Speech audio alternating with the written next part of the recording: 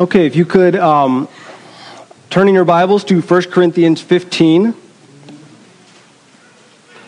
We have a long text this morning, so I'm actually not putting it up on the screen. So, grab your Bibles, open up 1 Corinthians 15. I believe in most of the pews, if you don't have a Bible, there's a Bible in front of you.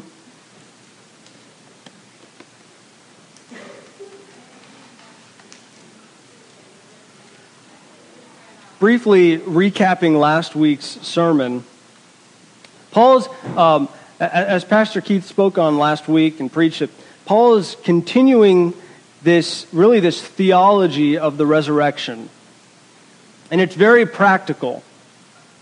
And really, I mean, this is the longest chapter in 1 Corinthians, and Paul spends a great deal of time on the importance of the resurrection. And so, though I don't have much time to recap because of how much text we have to cover this morning, we are going to continue the importance of the resurrection.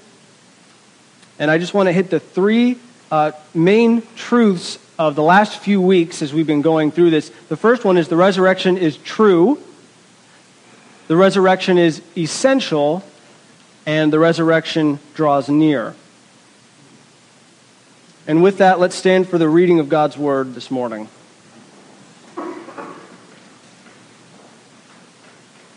Paul begins in verse 29.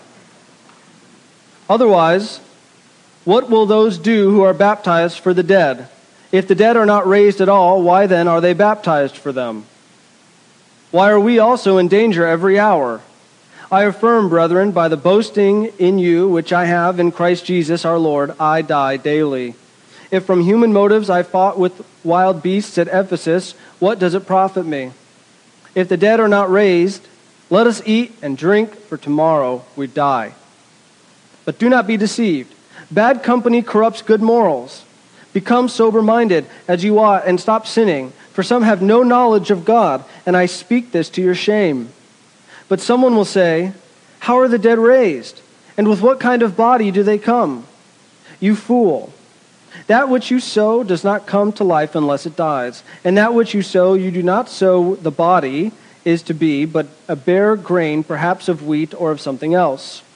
But God gives it a body just as he wished, and to each of the seeds a body of its own. All flesh is not the same flesh, but there is one flesh of men, and another flesh of beasts, and another flesh of birds, and another of fish. There are also heavenly bodies and earthly bodies, but the glory of the heavenly one is one, and the glory of the earthly is another. There is one glory of the sun, and another glory of the moon, and another glory of the stars, for star differs from star in glory. So also it is the resurrection of the dead. It is sown a perishable body, it is raised an imperishable body. It is sown in dishonor, it is raised in glory. It is sown in weakness, it is raised in power. It is sown a natural body, it is raised a spiritual body. If there is a natural body, there is also a spiritual body.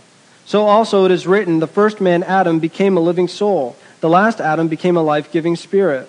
However, the spiritual is not first, but the natural, then the spiritual. The first man is from the earth, earthly. The second man is from heaven. As is the earthly, so also are those who are earthy. And as is the heavenly, so also are those who are heavenly. Just as we have borne the image of the earthy, we will also bear the image of the heavenly. Let's pray. Lord, I pray this morning that the words of my mouth and the meditations of all our hearts would be pleasing to you as we open up your word. And as you speak to us this morning, I pray that my words would be in the background, Lord, that it would not be... I have nothing of my own to offer this morning. But I do thank you, Lord, and pray that you would bless the preaching and the teaching of your word as it goes forth, that none of us would leave here unchanged and without worshiping you. Pray this in Jesus' name. Amen. Amen. So like I said, there's quite a bit to cover this morning. So as you see in your bulletins, the first few verses, 29 through 32, it says, boldness because of the resurrection. So Paul, in continuing on his point of the importance of the resurrection, what we need to realize is that what Paul has just covered is that in the previous verses before we got to our passage this morning, is that Jesus Christ, has the victory. Verse 27, for he has put all things in subjection under his feet. Earlier, Paul seems to quote Psalm 110 too, where Christ is seated at the right hand of the Father, and he will reign until all his enemies are destroyed. And then when all things are subjected to him, then the Son himself, who also will be subjected to the one who subjected all things to him, so that God may be all in all. We have to remember, when we're talking about the resurrection, when we're living our lives, when we're reading Scripture, all authority in heaven and earth belong to Jesus. Jesus, when he says that in Matthew 28, he's not being metaphorical.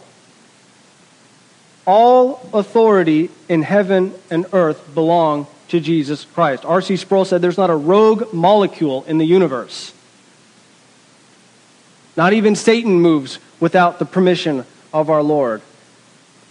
He is sovereign over all things. And it also means that all authorities, therefore, answer to him. The authority in the family, the authority in the church, even the authority of the government. Ultimately, all will need to answer to his authority and submit themselves to him. So then Paul says in verse 29, he has this conjunction. He says, otherwise,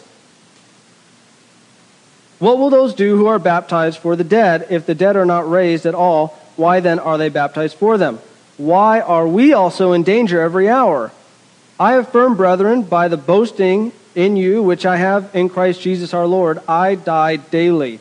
If from human motives I fought with the wild beasts at Ephesus, what does it profit me?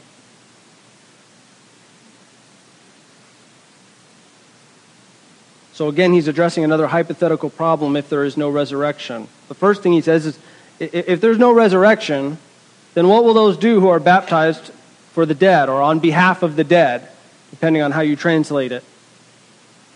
Now, the point of this sermon is not to focus on this verse. I know for some people maybe that's what you were waiting for. There are about 40 different interpretations of this verse. I think what Paul is talking about is he's talking about these apostles who had witnessed the Lord Jesus, and some are still alive, but some are dead, and it might have been a kind of baptism that honored them, not in a sense of paying tribute to them, but a baptism in the sense of recognizing that I am being baptized today because so-and-so, whatever their name would be, preached the gospel to me. And now they are departed. But really, this isn't the main point of Paul's argument here. The main point is, if there is no resurrection, why do the baptism at all? If there is no resurrection, why be in danger every hour? Paul is speaking of himself and his ministry companions. He even says when he's in Ephesus that I fought with wild beasts from Ephesus. And what does it profit me if the dead are not raised? So Paul faces the dangers of ministry. He's been shipwrecked. He's been stoned. He's been persecuted by his own people. And it's interesting that he brings up Ephesus here, because what we have in the book of Acts is really the longest period of time that we see Paul staying in an area. He spent 3 years in Ephesus, and he did this because of his belief in the resurrection of the Lord Jesus. In Acts chapter 19, we have a bit of history of what took place for Paul in Ephesus. It said, it happened that while Apollos was in Corinth, Paul passed through the upper country and came to Ephesus and found some disciples. And he said to them, did you receive the Holy Spirit when you believed? And they said to him, no, we have not even heard whether there is a Holy Spirit. And he said, into what then were you baptized? And they said, into John's baptism. Paul said, John baptized with the baptism of repentance, telling the people to believe in him who was coming after him, that is, in Jesus. When they heard this, they were baptized in the name of the Lord Jesus. And when Paul had laid his hands upon them, the Holy Spirit came on them, and they began speaking with tongues and prophesying. And there were in all about 12 men. So, picture this. Paul enters into Ephesus, and he sees some disciples there, and he basically preaches them into more maturity by them recognizing that they needed to be baptized in the name of the Lord Jesus and receive the Holy Spirit. But then with these 12 men, Paul continues his ministry in this otherwise God-forsaken city. He entered the synagogue and continued speaking out boldly for 3 months, reasoning and persuading them about the kingdom of God. But when some were becoming hardened and disobedient, speaking evil of the way before the people, he withdrew from them and took away the disciples, reasoning daily in the school of Tyrannus. So Paul enters the synagogue and he reasons with the Jews. And it says he speaks boldly, reasoning and persuading them with the kingdom of God. And it says that some are saved. So his disciples grow, right? Some are saved, but some become hardened by Paul's preaching. Now this is an interesting thing to know. That Paul's bold preaching actually makes some people more hardened to the gospel. Sometimes Christians are so worried about sounding or not sounding nice enough and turning people off from the gospel. And for, I think, a lot of people, that's why they're afraid to evangelize. But that's exactly what Paul's faithful preaching does here. It saves some, and it hardens the hearts of others. God uses the gospel to both soften hearts and harden hearts as well. And we see that throughout the Old Testament. People witness the miracles of God, and it doesn't mean they come to faith. Sometimes it actually hardens their hearts even further.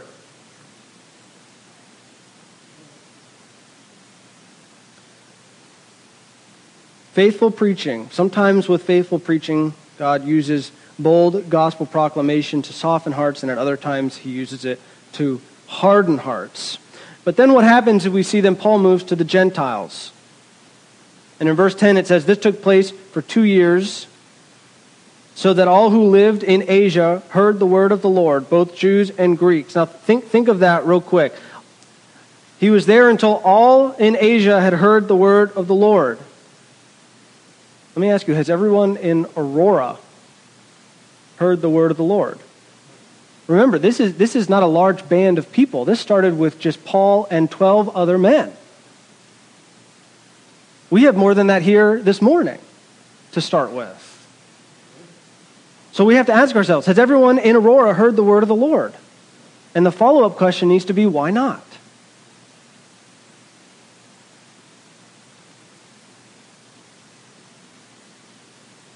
And then it says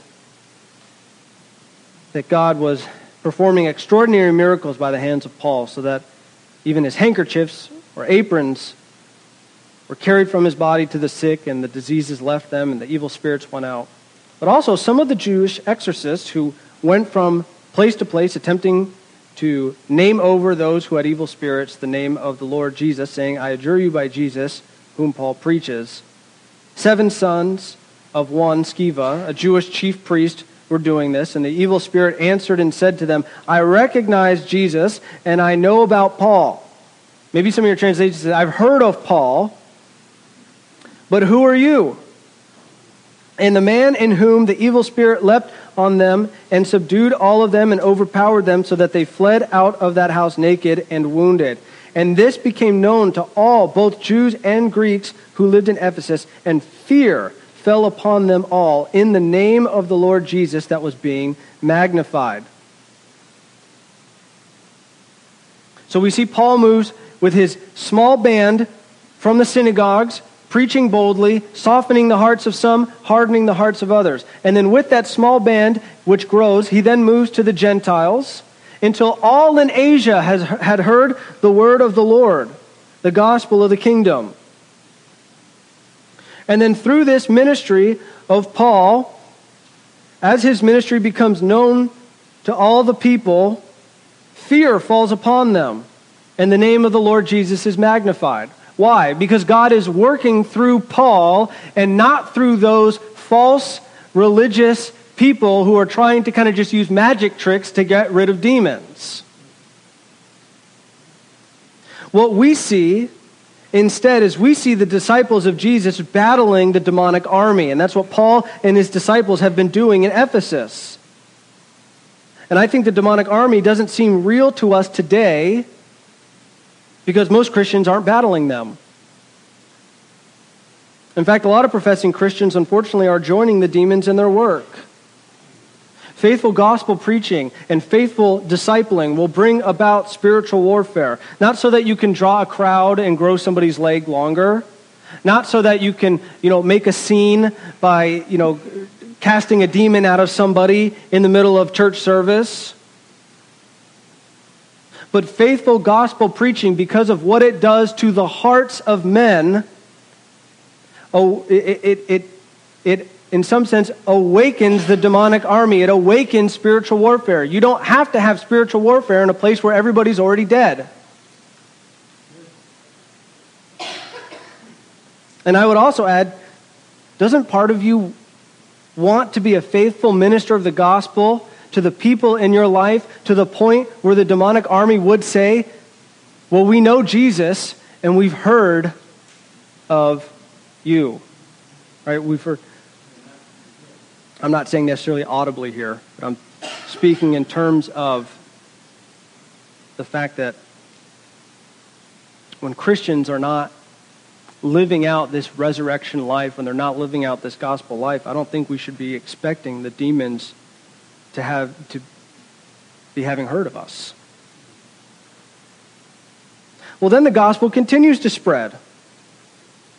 Many also, verse 18, many also of those who had believed kept coming, confessing and disclosing their practices. And many of those who practiced magic brought their books together and began burning them in the sight of everyone. And they counted up the price of them and found it 50,000 pieces of silver. So the word of the Lord was growing mightily and prevailing. The whole climate of the city is shifting because of the preaching of the gospel, the faithful preaching of the gospel that started with one man faithfully preaching to 12 other men and then going out and continuing this ministry. Now the whole society is being flipped on its head. And after these things were finished, Paul purposed in the Spirit to go to Jerusalem. And you know what, he purposed in his Spirit to go to Jerusalem after he had passed through Macedonia and Achaia, saying, after I have been there, I must also see Rome. And having sent into Macedonia 2 of those who ministered to him, Timothy and Erastus, he himself stayed in Asia for a while. About that time there occurred no small disturbance concerning the way. For a man named Demetrius, a silversmith who made silver shrines of Artemis, was bringing no little business to the craftsmen. These he gathered together with the workmen of similar trades and said, men, you know that our prosperity depends upon this business. You see and hear that not only in Ephesus, but in almost all of Asia, this Paul has persuaded and turned away a considerable number of people, saying that gods made with hands are no gods at all. Not only is there danger that this trade of ours fall into disrepute, but also that the temple of the great goddess Artemis be regarded as worthless, and she whom all of Asia and the world worship will even be dethroned of her magnificence. When they heard this, they were filled with rage. They began crying out, saying, great is Artemis of the Ephesians. So what is the fear here? The gospel spreads to the point where it actually gets the attention of wicked businessmen. Why? Because people had stopped using their businesses. Because their business contributed to the worship of false gods. Could you imagine if faithful Christians stopped using wicked businesses because of the false worship and because of the leading people astray and the leading people into sin that they do? Could you imagine if professing Christians stopped using Planned Parenthood? Now, you may be surprised, but yes, there's quite a few number of people that go into Planned Parenthood that I talk to that profess to be Christians. Or how about businesses who worship the government and the state by forcing their employees to get vaccinated or lose their livelihood? Could you imagine if Christians says, no, we will not support your worship of the state. No, we will not support your worship of sacrificing babies. So the church in Ephesus stopped giving them business, and it hurt. And so these businesses gather together, and they persecute the faithful and bold Christians. Why? Because it hurts their pockets and it hurts their gods. Preaching the kingdom of God shows that all other kingdoms must either submit or perish. And this will upset people when their gods are found worthless. And that was the fear of these people in Ephesus, that Artemis would be found worthless, and it filled them with rage. And yes, the world will be filled with rage towards bold Christians who unapologetically preach the kingdom of God. That this Lord, our Lord, Jesus, is real, and your gods are worthless. And that gets people mad. And so the Gentile idol worshippers hated him. And the Jews, it says even in chapter 20, the Jews even joined and plotted against him. And these were the wild beasts that Paul talks about that he faced in Ephesus. And we need to be aware that the savage wolves that he promised would come keep coming even today. But all of this only matters because of the truth of the resurrection. So my question is, do you believe the resurrection like Paul believed the resurrection? Will you face the wild beasts? Will you face the wild beasts of Aurora? Will you face the wild beasts of maybe even your friends or your coworkers or your family because you believe the resurrection is true? Or Paul says, flipping back to our passage, if the dead are not raised, then let us eat and drink, for tomorrow we die. If the resurrection isn't true, then just do what you want. If there's no resurrection, you might as well have fun until you die. Quite frankly, this is really a way to tell if we believe what we say we believe. Is your life a living sacrifice for Jesus Christ and the bold proclamation of his kingdom? Or are you entertained to death by the love of the world? Are you zombified by your countless hours watching TV or playing video games? Are you willfully ignorant of the world around you because you got food and drink and everything else you need is just a click away? In fact, one of the I would say the unfortunate signs of the American church would be a statement that goes that when it comes to church, I wouldn't miss it for the world. But if something else came up, I would definitely not go. In other words, our comfort, our love of money, our kids' sports, or other activities, maybe even a really good football game, are more important to a lot of Christians than even gathering for worship on a Sunday morning. But then we say that we believe this resurrection.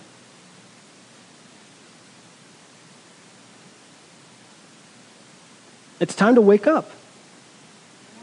As Paul says, wake up, O sleeper. Stop wasting your life. Don't follow the dead religion of cultural Christianity. Believe the resurrection in such a way that the truth of it grabs hold of you, that it compels you against all else to boldly preach this gospel, to boldly live this gospel.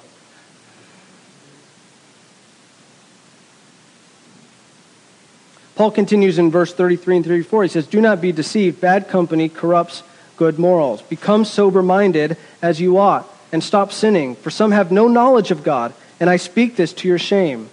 So Paul says, do not be deceived. Don't be corrupted by those who reject the resurrection. And I see this in two different ways here. Through false teachings and through false life. Don't be corrupted by those who reject the resurrection through their false teaching. Don't spend your time listening to false teachers. This is bad preachers and those that we know are false preachers, like we've talked about before. Those who preach a false prosperity gospel, or those who preach a false social justice gospel that is void of the resurrection. But it's also the teaching of the world. Let me ask you, are you being taught more by faithful Christian preachers or by the world? This is one of the problems, one of the serious problems with the direction of the public schools. It's false. It's secular teaching. We cannot think it's responsible to send our children to such deception. The reality is our children do not know the Word well enough to battle that kind of deception. But it's not just false teaching, it's also through false life. The Word of God is very plain and very clear in the book of Proverbs that we do not spend our lives hanging around lazy fools. Now, let me break that down a little bit with a question. Who are your close friends? Are they strong believers or are they gluttons for the world? Are they wise or are they wise in their own eyes? But Christians, we have a hard time discerning these things because many have no knowledge of God. As Paul says, this is to our shame. You need to know the Word of God. You need to study it. It needs to pierce you to the heart. It needs to transform our minds.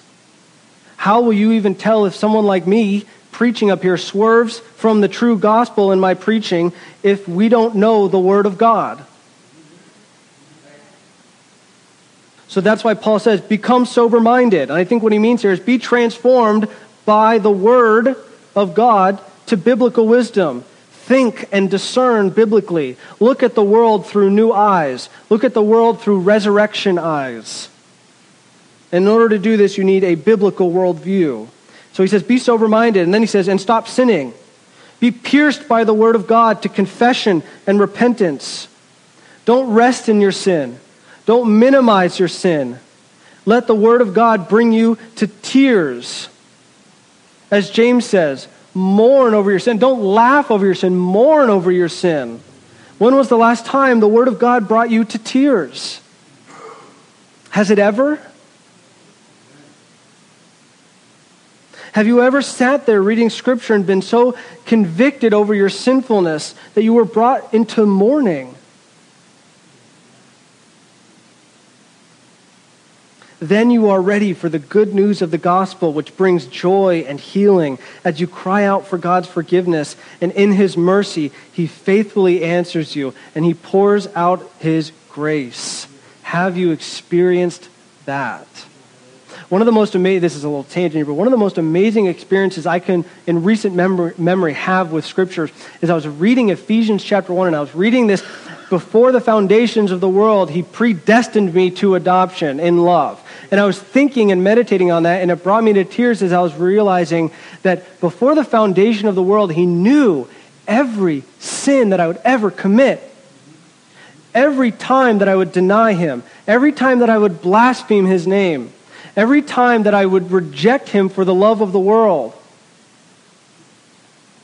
He knew every time I would ever do it in my entire life. And yet His love for me was so strong that even though He knew all that, and even though He knows that I'm a weak man who will continue to do it for however many days I have left on earth, that I will still fail to live up to a holy standard, even though that is who I am. And He foreknew that about me. He predestined me to adoption in His love.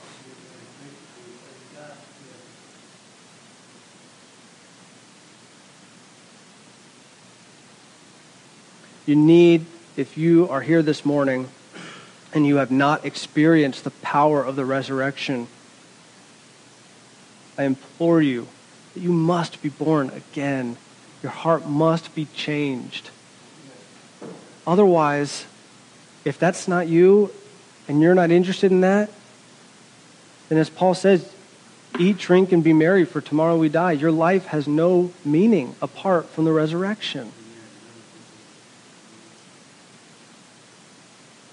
This brings us to our last few verses here, where he says, but some will say, how are the dead raised, and with what kind of body do they come?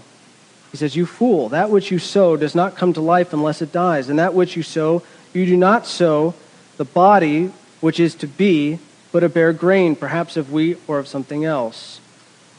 But God gives it a body just as he wished, and to each of the seeds a body of its own. So finally, Paul speaks of the nature of our resurrection. Doubting the resurrection, he says, is foolishness. But the question of the Corinthians is, how then can our frail, weak, and sinful bodies become immortal and incorruptible? And so Paul then spends the rest of these verses for our time this morning giving us a picture of the nature of our resurrection. That which you sow does not come to life unless it dies. It is like the plants when a seed is sown. It is buried in the earth, but given new and greater life. But it will be the same kind of plant. Our physical bodies will be the same, in the sense that we will still be humans. We will still look like ourselves. Verse 39 says, all flesh is not the same flesh, but there is one flesh of men, and another flesh of beasts, and another flesh of birds, and another of fish. We will not have the flesh of beasts. We will not come back as some sort of animal. We will come back as humans. Verse 40, there's also heavenly bodies and earthly bodies, but the glory of the heavenly is one, and the glory of the earthly is another. We will not be resurrected into angelic beings. Contrary to what many believe, and what the movie Angels in the Outfield teaches us, when we die, we will not become angels. We remain human. Verse 41, there is one glory of the sun, and another glory of the moon, and another glory of the stars, for stars differ from star in glory. Our physical bodies are part of the image of God, and our physical bodies reflect God's glory in the same way that the heavenly lights back at the creation of Genesis 1 display the glory of God in their own way from creation. Psalm 19, the heavens declare the glory of God. The sky reveals his handiwork. Day to day they pour forth speech. Even without speaking, the psalmist says. The sun, the moon, and the stars are given the job as heavenly lights to reflect the glory light of God. In the same way, we as people, as male and female, created in God's image, reflect a specific part of God's glory, and we will do this for the rest of eternity.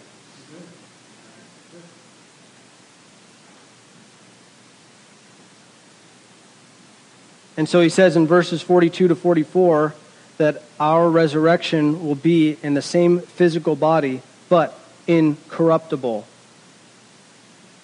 Then in verse 45 through 49, he says, so also it is written, the first man, Adam, became a living soul, and the last Adam became a life-giving spirit. However, the spiritual is not first, but the natural, then the spiritual. The first man is from the earth, earthy. The second man is from heaven.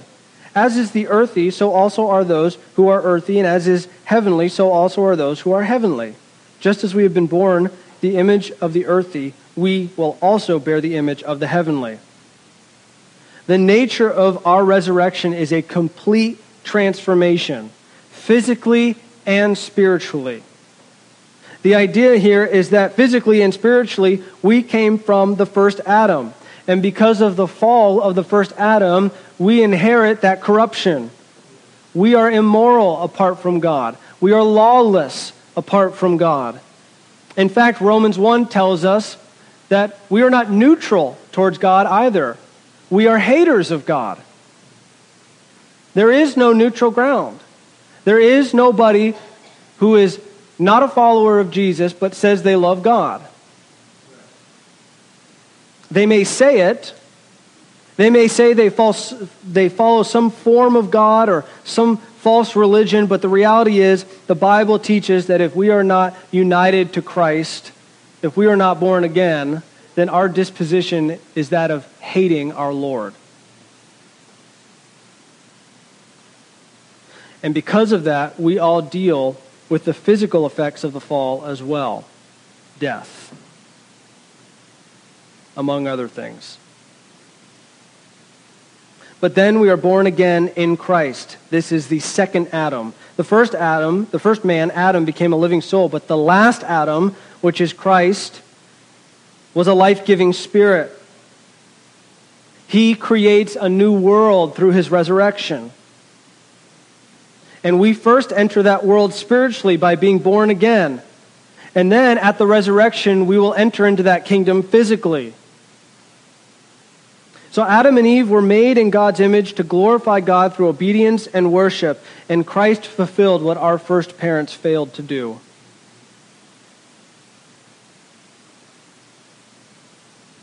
But now we, Paul says, will still resemble our earthly parents. And even though we resemble our earthly parents in appearance, we have now been called to Christ's heavenly mission because we have been given Christ's heavenly spirit.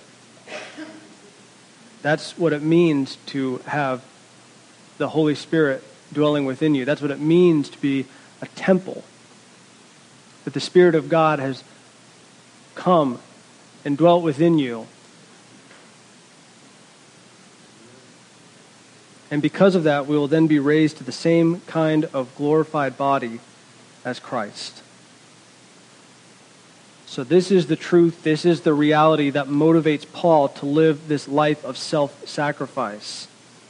And we need to ask ourselves, we need to examine our hearts, and we need to genuinely ask ourselves, is that truth enough to motivate us to live the same kind of life? Is your life moving from old to new? Christian, can you look at your life and see that you have been sanctified by God, and that these things that maybe you were struggling with a year ago or 5 years ago or 10 years ago, that God is working in you? Maybe when you started as a Christian, you were very fearful of preaching the gospel to somebody, and now God has been working in your heart to give you the courage and the boldness to preach.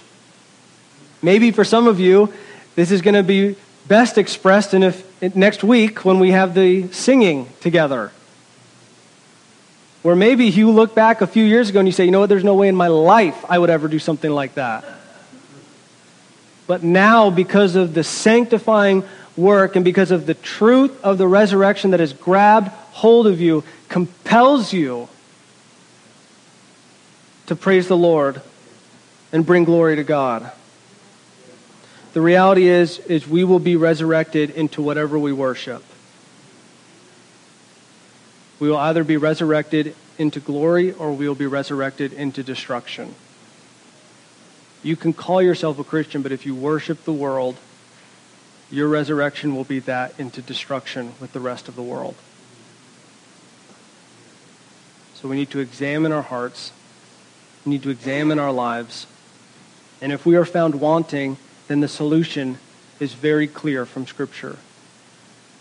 Cry out to God for salvation. Ask Him to heal your broken heart. Ask Him to make you new. Ask Him to forgive you of your sins committed against Him. And ask Him to transform your heart and your mind to be a servant to Him and to His kingdom, and no longer be an enemy. And if you do that with a genuine heart, He is faithful and just to forgive you. He will answer.